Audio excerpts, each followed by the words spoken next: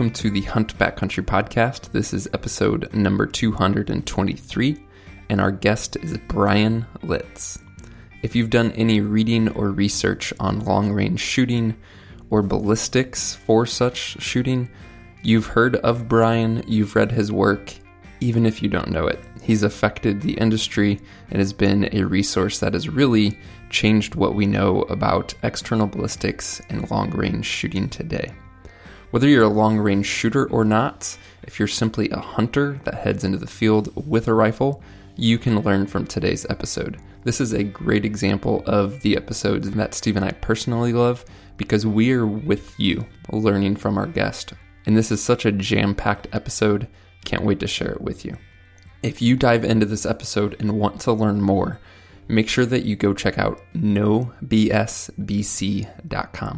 This is a great resource from Berger Bullets where they have started to discuss the topic of ballistic coefficients that we're discussing with Bryan today, and they have articles published and a lot more coming at that website. So if what you hear today interests you and you want to learn more, make sure and visit that resource because there's a good amount of information posted there now and a lot more to come as well. Another great resource at the Berger Bullets website is their twist rate calculator, as well as their ballistics calculator, which are resources that we mention later in this episode, but just want to make you guys aware of as well. You know, more than a company just offering a product, Berger Bullets is offering you the information that you need to become a better shooter, and we are all about that. Guys, thank you so much for tuning into the Hunt Backcountry podcast. If you're new, you can find more information at exomountaingear.com/podcast. You can find this show in all the major podcast directories by searching Hunt Backcountry, and you can get in contact with us directly by emailing podcast@exomountaingear.com. Thanks for tuning in again. Let's dive into this conversation with Bryan Litz.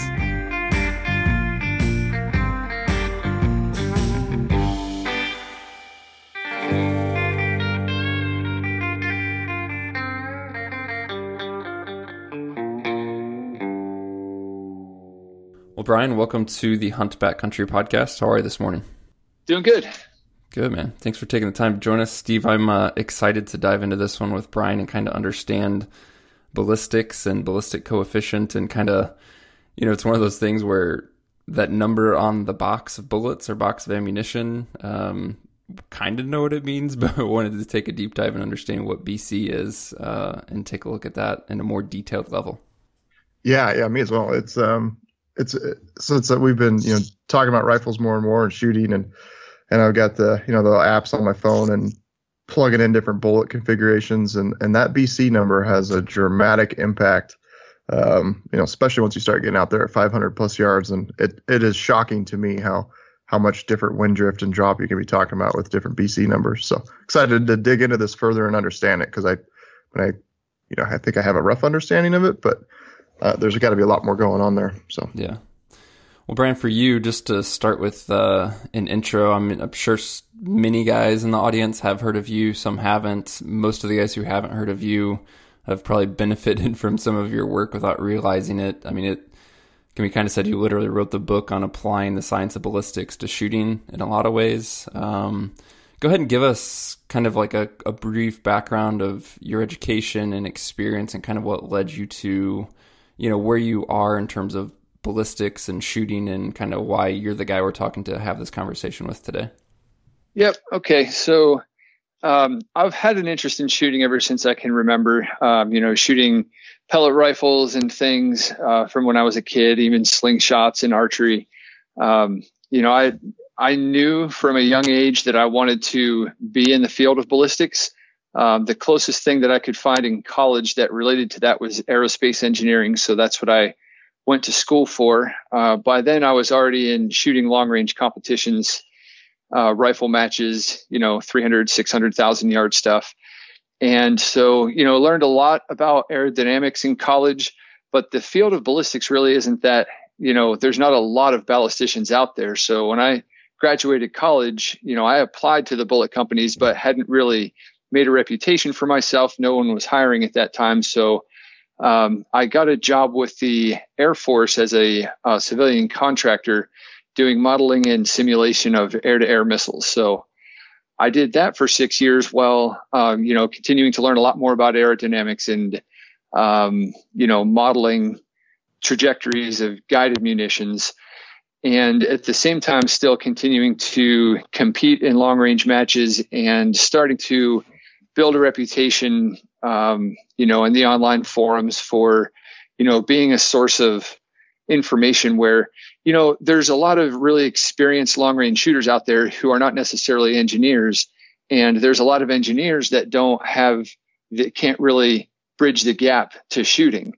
So I think that's really what my unique opportunity was being someone who has spent a lot of their summer in the pits pulling targets with shooters, going through all the learning processes that shooters are encountered with. And so I understood and really identified with the problems of long range shooting firsthand as a competitor, but then also having the engineering background in aerospace to be able to say, this doesn't have to be all voodoo. This doesn't have to be black magic. There's solutions and understandings of a lot of this stuff that competitors wonder about.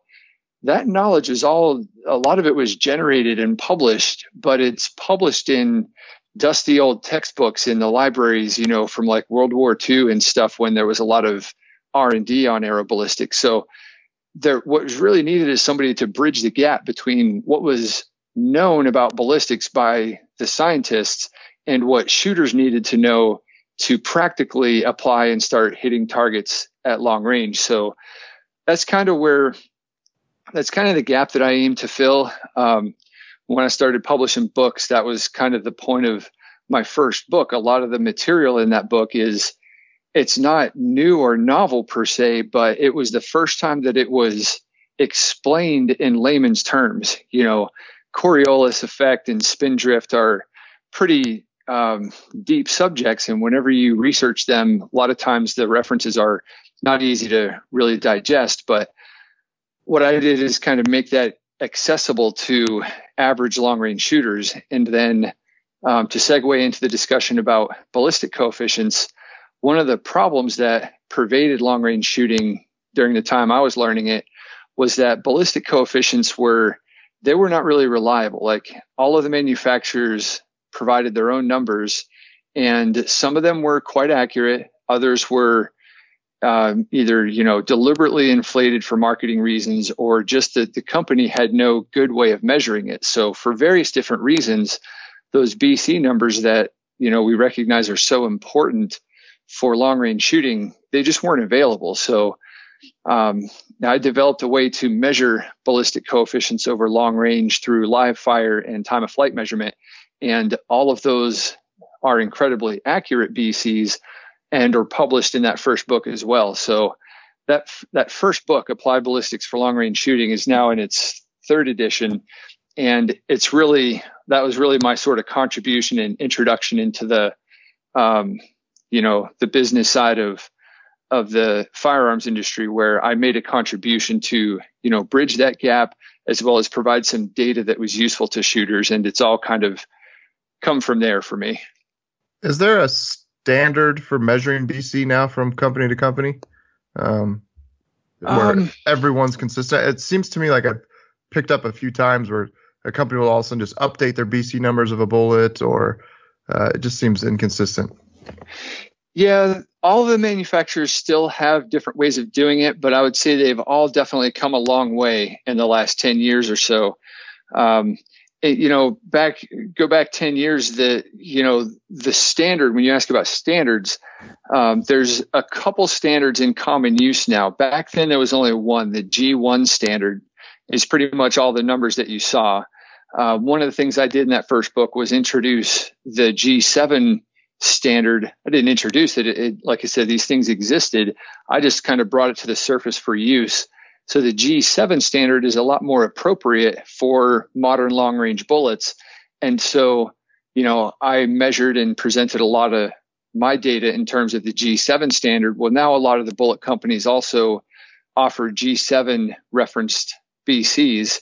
So, but that's just the technical standard. I think what you were asking is there a standard distance or velocity or testing protocol. Yeah. And there really isn't across the industry. The numbers that we measure at Applied Ballistics with Doppler radar now, all of our BCs are averaged from 3,000 to 1,500 feet per second. So that's kind of our standard that, all of our data is, done that way. But, different bullet companies may choose a different velocity band to do theirs in. Like, Berger, for example, we have the same process for Berger bullets where all of those BCs are averages from 3,000 to 1,500. But other companies, you might see a different velocity window. So very, very much could be the case that there's still some marketing in those numbers, or maybe they inflate them a little bit. Yeah. So that's kind of when I say the G7 standard is more appropriate for modern long range bullets, what I mean technically by more appropriate is that it's not as subject to the speed that you measure it at. So a G1 BC is almost always going to be a higher number at a higher velocity. And then as the bullet slows down, that G1 number gets lower and lower. Well, that's just because of how our bullets compare to that G1 standard. But because our modern bullets compare more closely to the G7 standard, there's much less migration of that BC as the bullet goes from fast to slow. So that if you're using a G7 BC, you have less leeway in where you're going to say, like, if I was, just in the marketing department of a bullet company and the ballistician said, well, the G1 could be anywhere from 0.6 down to 0.5, depending on what speed you measure it at. Well, what speed do you think the marketing department's going to want to cite the BC? It's going to be high speed. Right. And so it compares well in the market. Well, the problem with that is if you only list the BC that's valid for high speed, that's not an accurate representation of the bullet's true performance over long range, because even though it might be 100% valid at the muzzle, if you're going to predict an accurate trajectory using ballistic software, you need an average BC for that long range, not one that just represents the high end or the low end, but you want something kind of in the middle. Makes perfect sense. Just to lay a foundation of, as we're diving into BC and what that is, I want to bring it back to kind of making sure we all understand what we're talking about when we talk about BC and what the quote unquote benefit is, especially for hunters. I think there's a lot of guys out there who just see a BC number and they're just going to higher is better, but they don't necessarily even know why it's better. They don't know what they're getting with BC and what the effects of that is. As you were talking about, Steve, it can have a massive impact downrange, but this is very non-scientific, Bryan. This is layman's terms explanation in my words. So I want to say it, then please correct me. But essentially it's, from the word coefficient, we're talking about the efficiency of a bullet. We're talking about how it flies through the air and resists, let's call it drag. And essentially a higher BC bullet, all else being equal, you take two bullets of the same weight, fired from theoretical same rifle. When they leave the muzzle, they're traveling the same speed to begin with at the muzzle. The higher BC bullet's just going to retain a higher velocity downrange. Because it's retaining a higher velocity, it's also going to have theoretically more energy. Well, not theoretically, actually more energy than upon impact because it's moving faster. It's also going to experience less wind drift downrange, again, because it's moving faster. It's spending less time going from point A to point B. There, it's affected by wind less, so you're going to have more efficient performance in terms of resisting wind drift. And obviously, along with that higher velocity, you're going to experience less drop over that time. Is that is that a good summary of BC is in terms of what at least hunters need to know of what's happening between muzzle and target?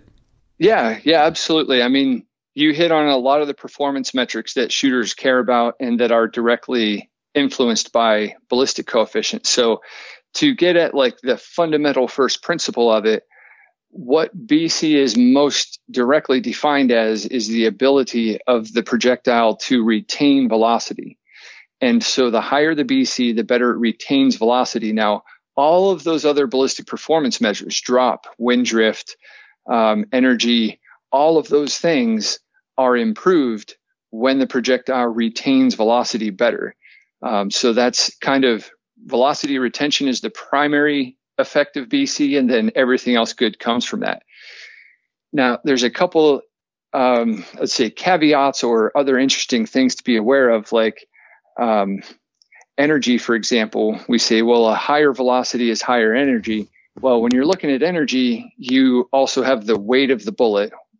Weight influences BC, but it's also has a separate meaning in terms of energy. So faster doesn't always mean higher energy as a one-to-one thing because of weight considerations. And another thing to keep in mind when you're comparing the BCs of bullets is, again, it has to do with the weight and the effect of that weight on your muzzle velocity. So let's say you've got two bullets you're looking at, a 30 cal 200 grain and a 30 cal 220 grain. Okay, those bullets are 20 grains different. That's about 10% different in bullet weight. Now, if the shape of the bullets is the same, then the bullet that's 10% heavier will have a 10% higher BC. But you can't just look at it that way. That's not the whole story, because in reality, whenever you're selecting between those two bullets to shoot out of the same cartridge, that heavier bullet is going to have a lower muzzle velocity when you load it to the same pressure as compared to the light one. So there's kind of a trade-off whenever you're looking at BC and muzzle velocity. A heavier bullet will have a higher BC, but it'll also have a lower muzzle velocity, and that's part of the performance trade-off that you have to look at. You hit on something there that I wanted to talk about, and that was the relationship essentially between weight and BC. And you very specifically mentioned if the two had the same shape. So I'm just curious, I've looked at bullets in the past. You look at, say, two bullets of the same design or from the same line, and the one that's heavier is going to have a better BC. How does weight affect BC in terms of just the weight itself? But then also you mentioned it has to do with shape. Is the heavier bullet generally higher BC because the shape or because the weight, or is it a combination of both? I just have always been curious about that. Why is it as you typically look at a heavier bullet, you can get a higher BC? Yep. Well, so go back to the definition of it is how well the bullet retains velocity. So imagine you've got a ping pong ball and a golf ball, okay? And they're roughly the same shape. Imagine they're exactly the same size. They're both round. And you chuck them both as hard as you can. Which one would you expect to go farther? Obviously the golf ball is going to travel farther because it doesn't immediately lose all of its velocity. And that's basically the only difference between them is the weight. So the weight of the golf ball is what makes it penetrate the air better, makes it retain velocity better and travel farther than the ping pong ball. And that's an example that I use just to kind of relate to the common sense of everybody that's ever thrown anything that's light or heavy. And so it's the same with bullets. Your insight may not transfer to bullets because when you're holding a 150 and a 168 grain bullet in your hand, you may not relate that to a golf ball versus a ping pong ball, but it's the same kind of thing going on. They're the same basic shape, the same caliber. And so the heavier one is going to have higher performance for the same reason that a golf ball goes further when you throw it than a ping pong ball. That makes sense. I need simple analogies like that. I appreciate it. So out of all those benefits we talked about, as you said, BC is, it's retained velocity essentially, which again is going to give you more energy if we're talking the same weight of bullet. It can have an effect on even something that I didn't think about initially, but because it's retaining velocity, and then you look at, say, for hunting bullets, minimum recommended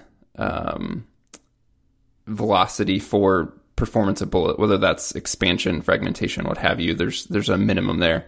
So essentially a higher BC bullet is going to, in a way, have a longer effective range. Again, all other things being equal, but if you take, okay, this bullet needs a minimum of, say, 1,600 feet per second upon impact to perform or expand as desired. Theoretically, if we can increase the BC, it's going to retain velocity at a longer distance. Therefore, your 1,600 foot per second minimum is going to be at a further range, and that bullet then, because it has a higher BC, more retained energy, is going to have a longer effective range. Is that a fair point?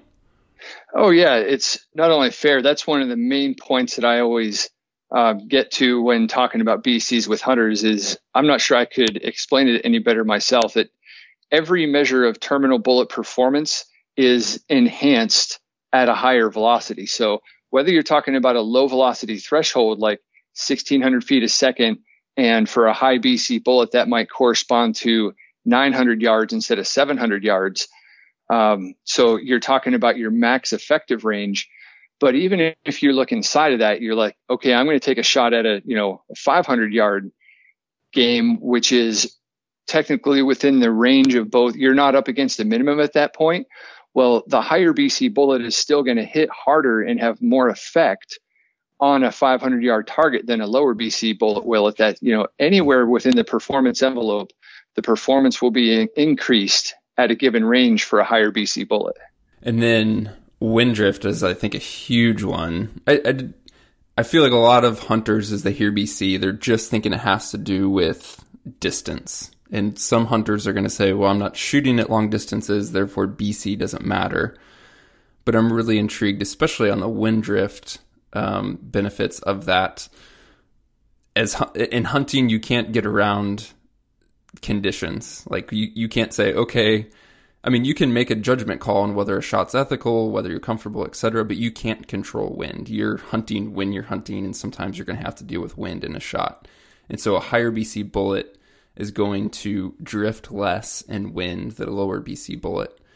Is that only an effect of retained velocity because it's getting from point A to point B quicker, and therefore it has less time to be affected by wind? Or is there some other, I don't mean to use this as a scientific term because it may be wrong, aerodynamic benefit to a bullet with higher BC because of its shape or what have you resists wind better? Or is it simply a matter of it's moving faster from point A to point B?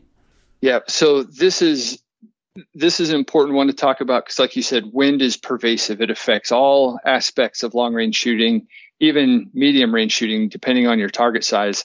And so it's important to have a full conversation about this. So remember when I was talking about the trade-off of a higher BC bullet is usually that it's heavier and has a lower muzzle velocity. And that's the trade-off that you look at. So if a bullet's 10% heavier and has a 10% higher BC, you're not necessarily getting a full 10% higher performance out of it because you got to subtract some for the lower muzzle velocity. So even though the bullet is retaining its velocity better, because it had a depressed muzzle velocity, because it's heavier, it may or may not have a shorter overall time of flight to the target. But if you're talking higher BC bullets that are the same shape as the lighter, lower BC bullets, you're always going to have an advantage in lower wind deflection from a higher BC bullet. And it's because that wind deflection, this is sort of a common myth, the wind deflection is not directly proportional to the actual time of flight to the target. It's proportional to what we call lag time. And this will get a little technical, but I think it'll make sense. So lag time is mathematically, it's the difference between your actual time of flight to the target and what we call the vacuum time of flight. The vacuum time of flight is how long it would take your bullet to get to the target if there was no air resistance. In other words, if the bullet had an infinite ballistic coefficient and didn't slow down at all. So for example, on a 1,000-yard shot, if you have a 3,000 foot per second muzzle velocity and you have a 1,000-yard target, the vacuum time of flight in that example is 1 second exactly, because 3,000 feet, 1,000 yards is 3,000 feet, and 3,000 feet per second, you would get there in 1 second if the bullet didn't slow down at all. But in reality, whenever you introduce air drag and you talk the actual time of flight to a 1,000-yard target, it's closer to, say, 1.6 seconds. So the difference between your actual 1.6 second time of flight and that theoretical 1 second vacuum time of flight, that 0.6 second difference, that is the lag time. And that lag time is what is directly proportional to wind deflection. So that's where I said it's tricky, because it's possible to have a longer total time of flight because you had a slower muzzle velocity. But whenever you do the math and look at the lag time, you might have less lag time for a higher BC bullet that has a longer overall time of flight. So it's a shortcut, I think, that a lot of shooters take, is they'll just look at the time of flight in a ballistics program, and if it's a shorter time of flight, they'll think it necessarily has less wind deflection because the bullet's not exposed to the wind as long. And that's not all there is to it. It's a little more complicated. But the takeaway from all this is that in the end, if you're shooting a higher BC bullet, even if it's at a lower muzzle velocity and has a slightly longer overall time of flight to the target, it's generally going to have less wind deflection than a lighter bullet because the lag time is less. I'm processing, I'm digesting, but I think I have it. I like it. Some of this stuff is really much better conveyed with graphics. Like if I had a dry erase board, or could like refer you to some charts in my books, I've got bar charts where, the full height of the bar is the overall time of flight. And then there's like a gray section that's the vacuum time of flight. And then the black section is the vacuum time of flight. And there's a different bar, like for 30 caliber bullets, starting at 155 on the lightweight side and going up to 230 grains. And you can see how the bars get taller for the heavier bullets because the overall time of flight is greater, but the lag time portion gets compressed to smaller proportions as you go up to the heavier bullets. So you can kind of see it visually a lot better than you can process it. That's good. This is a big, unfair, I think, question, but I'm curious to kind of like hear your take, or at least to have us talk through this a little bit and to think through it. We talk about these benefits of BC, and we've talked about energy and wind drift and effective range and all that. At what point does that begin to matter for hunters? There's guys all over the map of, some guys never shoot beyond 200. Some guys are never shooting beyond 400. And obviously, distances have only extended in terms of long-range hunting in years. And there's guys taking much, much further shots. And I'm not wanting to get into a conversation about, ethics or anything in that nature. I'm just kind of curious of, if a guy's shooting at 200, should he be considering the BC of his bullet choice? Yes or no, or maybe it's 400. And again, I know there's no here's where it matters, but I'm just curious, helping a hunter think through that. What are some of your thoughts? Yeah, so you're right. It is not a black and white answer, but there is a pretty straightforward way to go about considering that for every individual scenario. And basically what you want to look for is where those ballistic effects start to be large in comparison to your target size. So if you've got a deer size animal at 200 yards, what's the commonly considered vital zone of a whitetail deer? Is it 10 inches, 8 inches? What is there something that's normally used?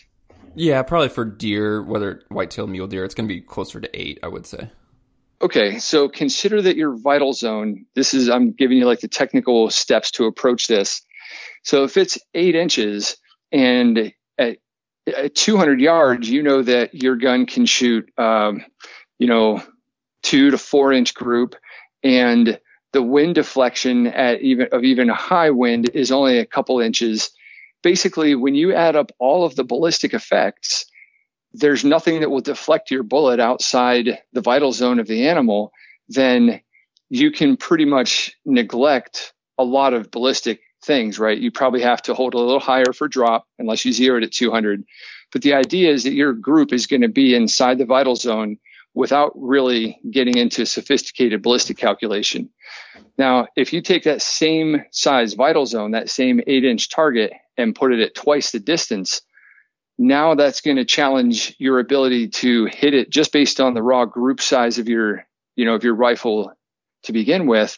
But then now you've also got an amount of drop that is several times the size of your vital zone. And you can have wind deflection that's several times the size of your vital zone. So it starts to become important, the site corrections that you have to make to center your group in that vital zone.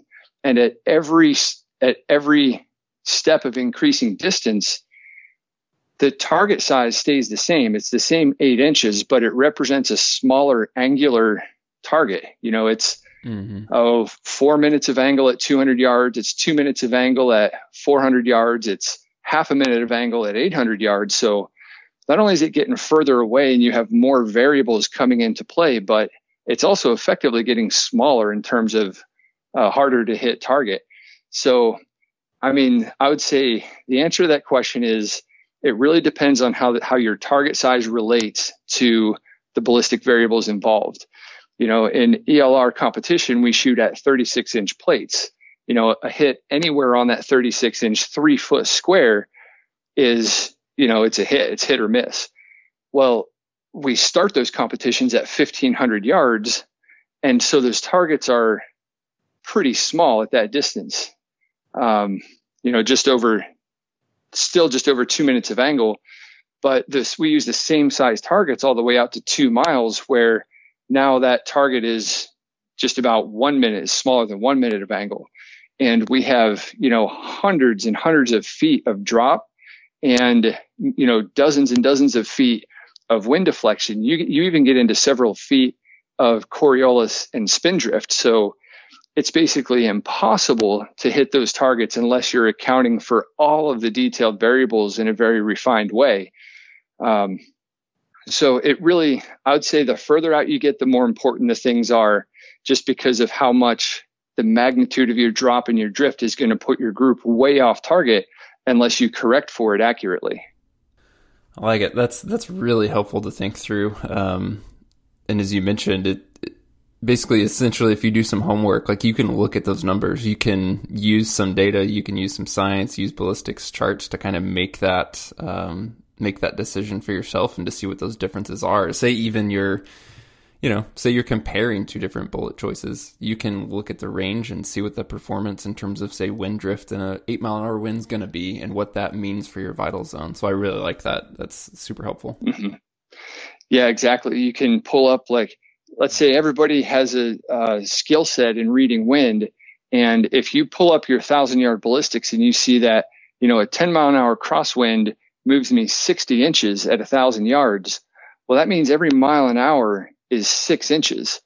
So if you're trying to hit the center, let's say you have a 12-inch vital zone, just to make these numbers easy. If you have a 12-inch vital zone, that's essentially plus or minus 1 mile an hour of wind deflection.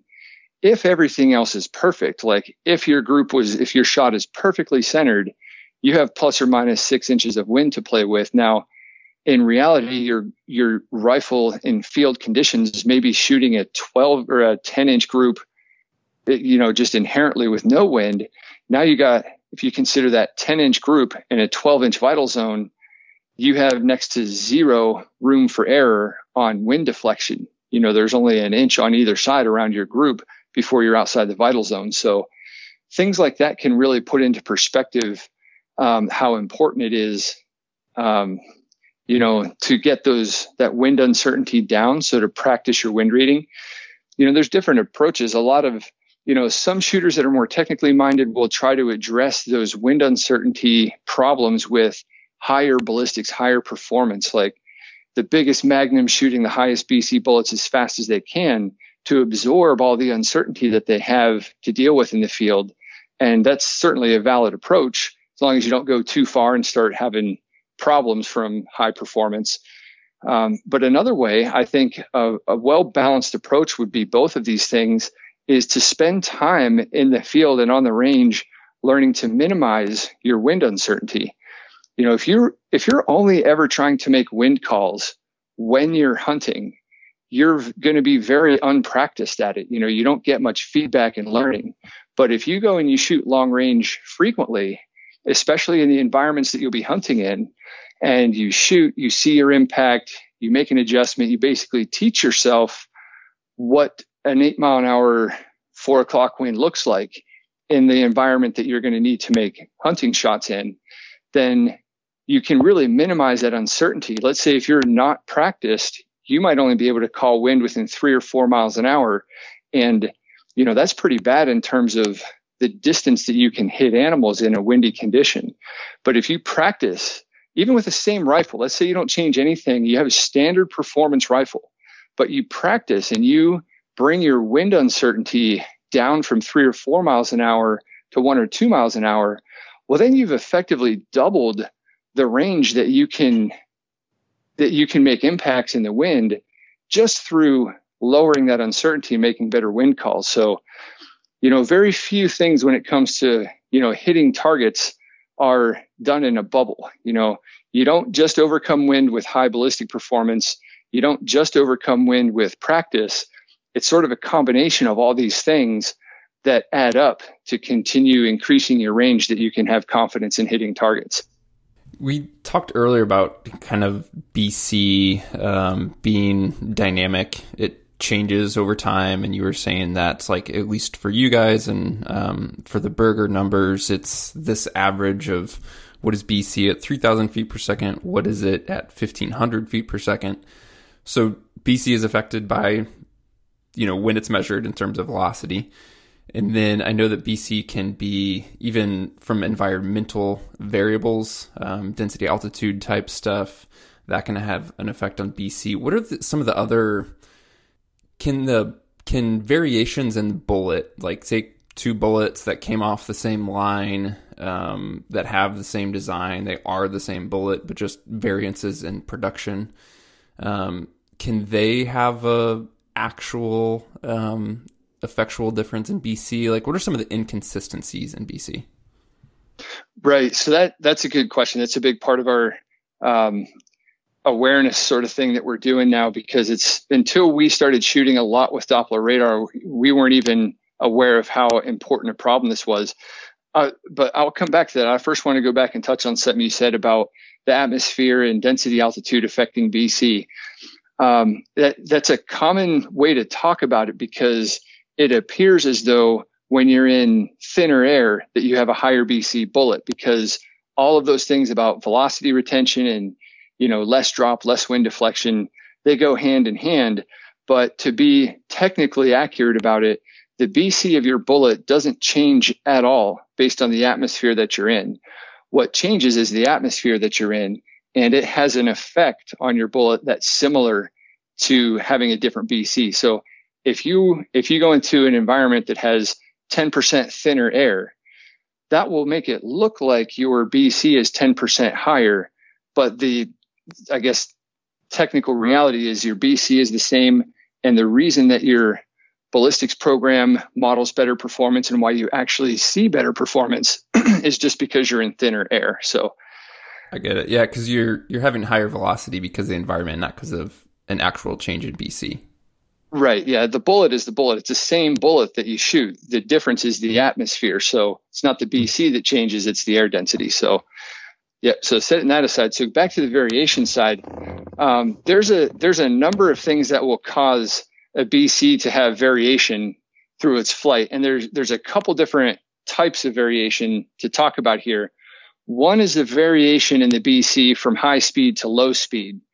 Okay, and that's something that comes about because of how the drag of the actual bullet matches its standard. And pretty much every bullet is going to have some of that variation. It just depends on how well it matches the standard. And that's something that is covered in books and articles a lot, showing all the ways that G7 is a better match than G1. Another way that you can have variation in a long range trajectory is if the bullet starts to encounter some instability, especially as it slows down into the transonic range. At that speed, when you get close to Mach 1, things get really hard for stability. And I won't go into all the aerodynamics of it, but the stability of the bullet that was perfectly comfortably stable flying from the muzzle all the way out can start to become unstable and start to fly with some pitching and yawing angles. And that induces extra drag beyond what it flew with up until then. So that could cause the effective BC of your bullet to vary from what the BC would model it as. So those are two, I would say, systematic types of BC variability, to where your actual bullet might vary from the model of the ballistic coefficient. But the other category of variation that you brought up as well is the shot-to-shot variation. And we can think of it very similar to muzzle velocity variation, where you might have an average muzzle velocity of 3,000 feet per second, and that's what you're going to model in your ballistic software as an input. But the reality is that any given shot is going to be some velocity around 3,000. You might have 2990, 2998, 3013, 3000 on the nose. The point is there's variability and it has an average. Well, BC is the same way. If your BC is, let's say you have a G7 BC of 0.355, that doesn't mean every shot is exactly 0.355. You'll have, shots that are 351, some that are 358. So they just kind of scatter around there. And in a similar way that you have a standard deviation on your muzzle velocity, you also have a standard deviation on your BC. Now, bullets that are well made and well designed, well stabilized, will have a very consistent BC from shot to shot. They'll have a low standard deviation on the BC. And when you think about what the BC is, what that characteristic affects how the bullet retains velocity and drops, if you imagine a group of bullets that are fired into a group at long range, and there's a very high degree of BC variation in that group is going to string out very tall vertically. Even if your muzzle velocities are all very consistent, let's say the first shot has higher than average BC, well, it's going to hit higher. And somewhere in the string, you have a shot that has a lower than average BC, well, that shot will hit lower. And the more variation there is in the BC, the taller your group will get. And the worse that will get as you go further out in distance, because that BC has a cumulative effect. The further it flies, the more impact it has on its trajectory, because it builds up as the bullet flies. So what you want, obviously, are bullets that are well made and consistently made with low standard deviations on the shot-to-shot BC, so that you have a very predictable trajectory and your shot group stays tight even at long range. So as a rule of thumb, you want less than 1% of standard deviation on your BC. So we talk about it in percents because BCs, they can be high or low, and so you can't use an absolute number. But let's say a bullet that has a G7 BC of 0.3 something, you wouldn't want your standard deviation on that BC to be any more than 0.003. If it is, it's more than 1%. And that's when you're going to start seeing that vertical shot stringing at long range. Now, again, this isn't a black and white thing. You'll see that vertical shot stringing start, at closer range, but it really doesn't manifest to a problem until you get further out there.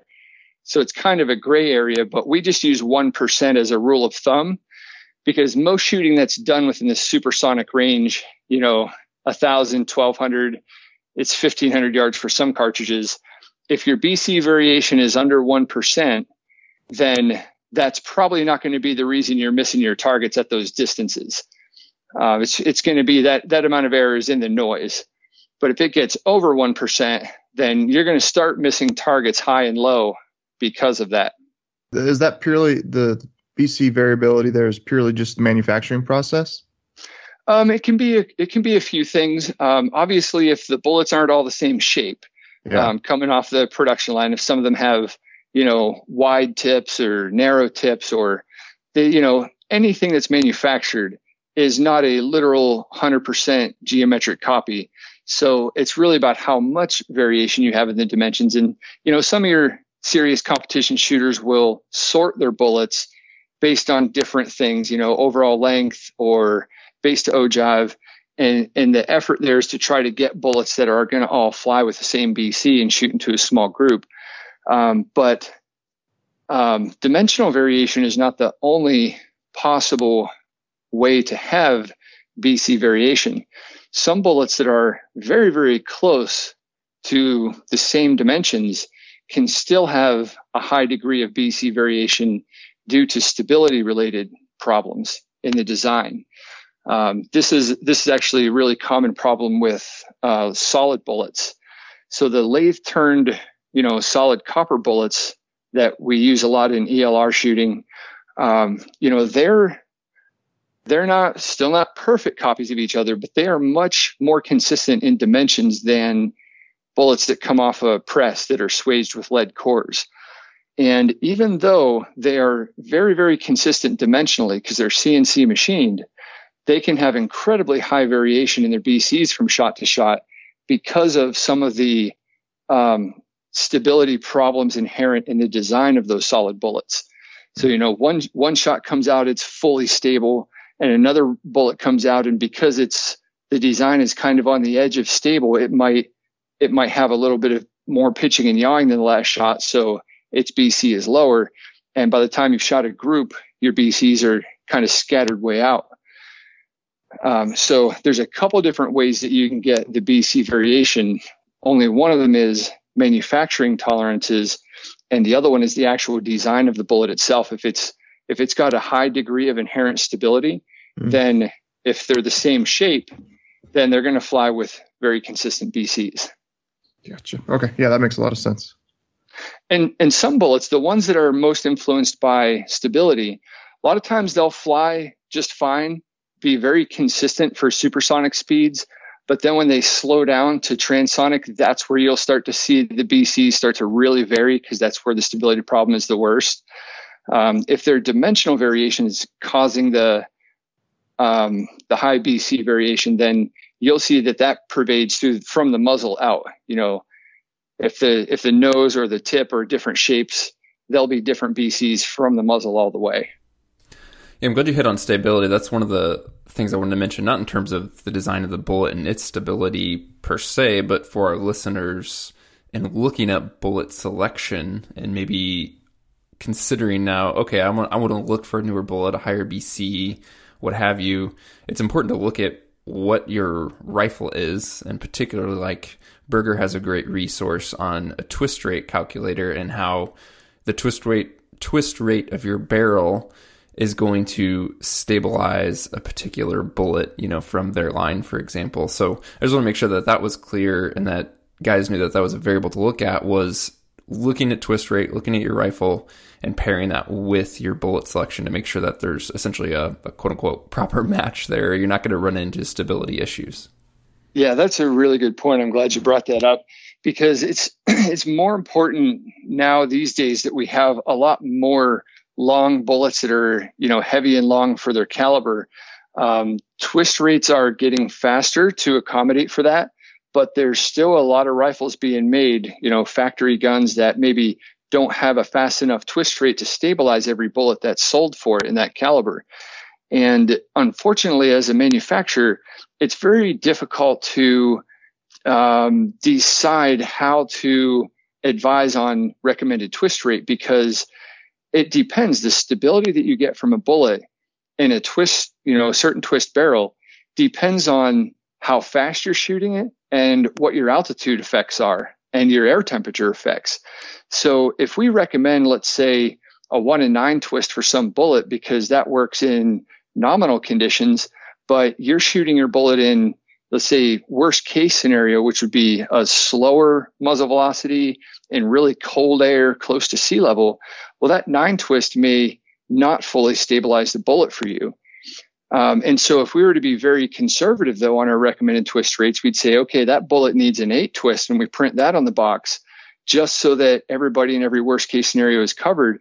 Well, then you've made the problem that the majority of shooters who are going to fire that bullet in nominal conditions think that it won't work for them now, because we've put an 8 twist on and they have a 9 twist, and they'll think it won't work even though it would work just fine. So it's really hard to pick one number to put on the box to recommend. So that's where that online stability calculator, we encourage people all the time to go look at that, because it lets you select the bullet and your twist rate, and also input your altitude and temperature and muzzle velocity, all those other things that affect it. and it'll recommend what twist rate, or if it'll tell you if the bullet is stable for you in the conditions that you're going to shoot it in. And so you get more of like a custom recommendation from that site for the proper twist rate.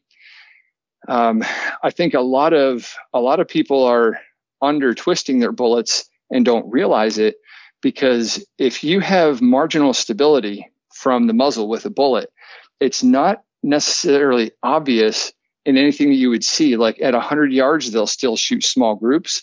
The holes will still look round if you're just marginally unstable. But what the problem is that if your stability factor is under 1.5 over a long range trajectory, that reduces your BC. And if you're trying to hit targets at long distance based on ballistic solutions, you're going to miss because that marginal stability comes in and hurts the BC. So that's why we have that twist calculator there. It'll tell you if you're getting the full stability or if it's marginal.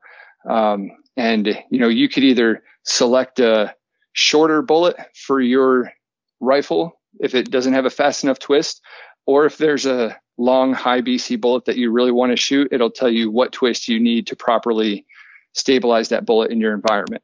Is there a downside to spinning a shorter bullet faster? I mean, not really. No. Yeah. I mean, that's one of the common myths that I think a lot of people believe, that there's a sweet spot that, you don't want to spin it too fast and you don't want to spin it too slow. Well, there are good reasons to not spin it too slow. Like I described, the BC will degrade.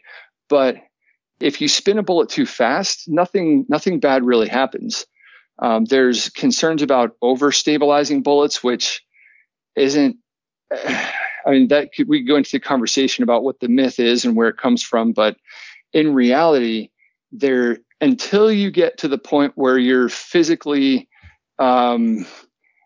disintegrating the bullets from too fast of twist, which that takes, just as one data point, we know that in a 4-twist 308, that'll disintegrate a conventional lead core bullet at about 2,600 feet a second. But a 6-twist, that same round is just fine, and then everything slower than 6-twist is fine.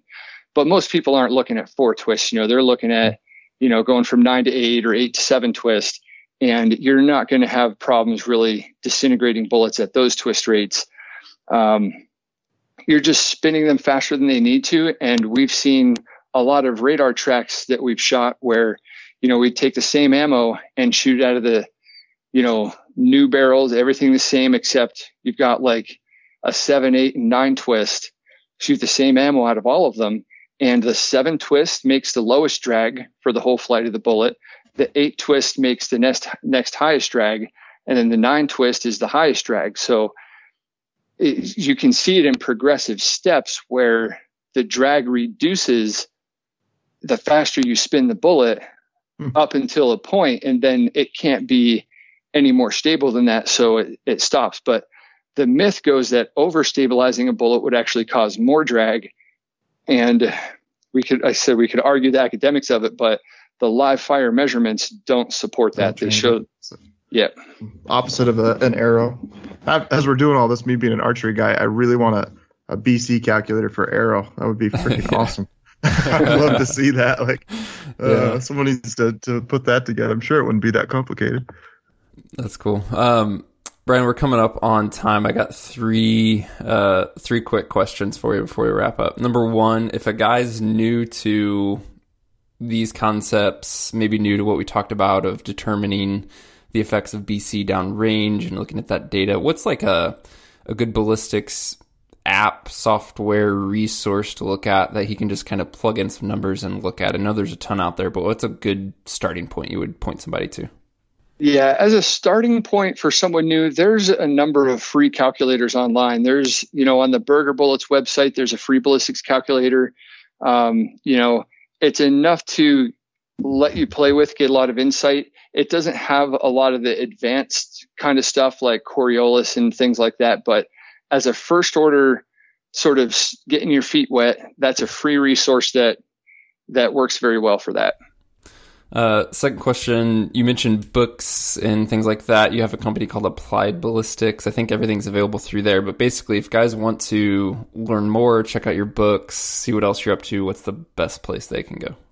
Yep, the Applied Ballistics website. We have a store that we sell the books from, and that you can also get them through Amazon and Midway and Brownell, Sinclair's. There's a lot of the places that sell shooting books carry the Applied Ballistics books.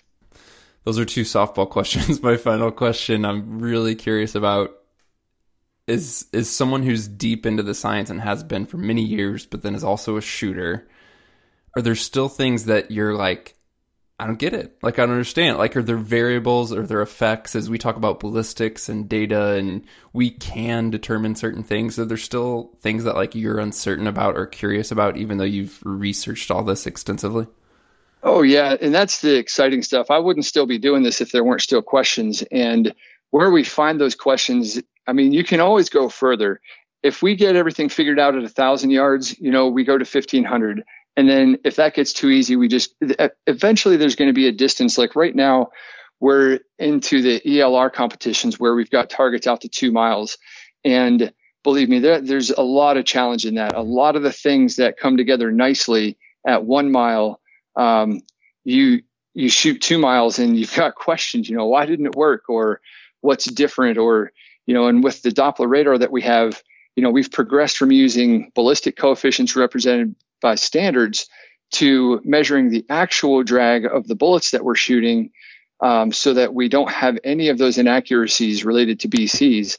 But even then there are, whenever you're looking at the drag on a bullet over a 2 mile flight, you're talking 6, 7, 8 seconds time of flight. The small errors in ballistic drag modeling that are negligible at a mile are now going to cause you to miss a target at 2 miles. So we're looking at further refining the measurements that we're doing with the radar system at 2 miles. A lot of the wind, oh my God, you want to talk about wind sensitivity? Guess how much you can miss the wind by and still hit a target at 2 miles. It's not much. So that's kind of to answer that question. Yeah, there's not a lot of important unsolved questions within 1,000 yards, I would say. So if you're talking about a supersonic round, a center fire cartridge, all that stuff is pretty much well understood to where any of the mysteries remaining are less than 1 click in a scope. But that's why we've gone into further range territory to find out what the constraints are in keeping us from reliably hitting targets now at 2 miles. And it's a very rich space to be in because we're a long ways from hitting all those 2 mile targets right now. Well, guys, that is a great way to cap it. Thank you so much for tuning in, and don't forget to check out nobsbc.com to read more and learn more on this topic, as well as the other great resources that Burger Bullets has, including their twist rate calculator, their ballistics calculator, and obviously the great bullets and other products that they have there available to check out. Don't forget you can contact us directly to podcast@exomountaingear.com.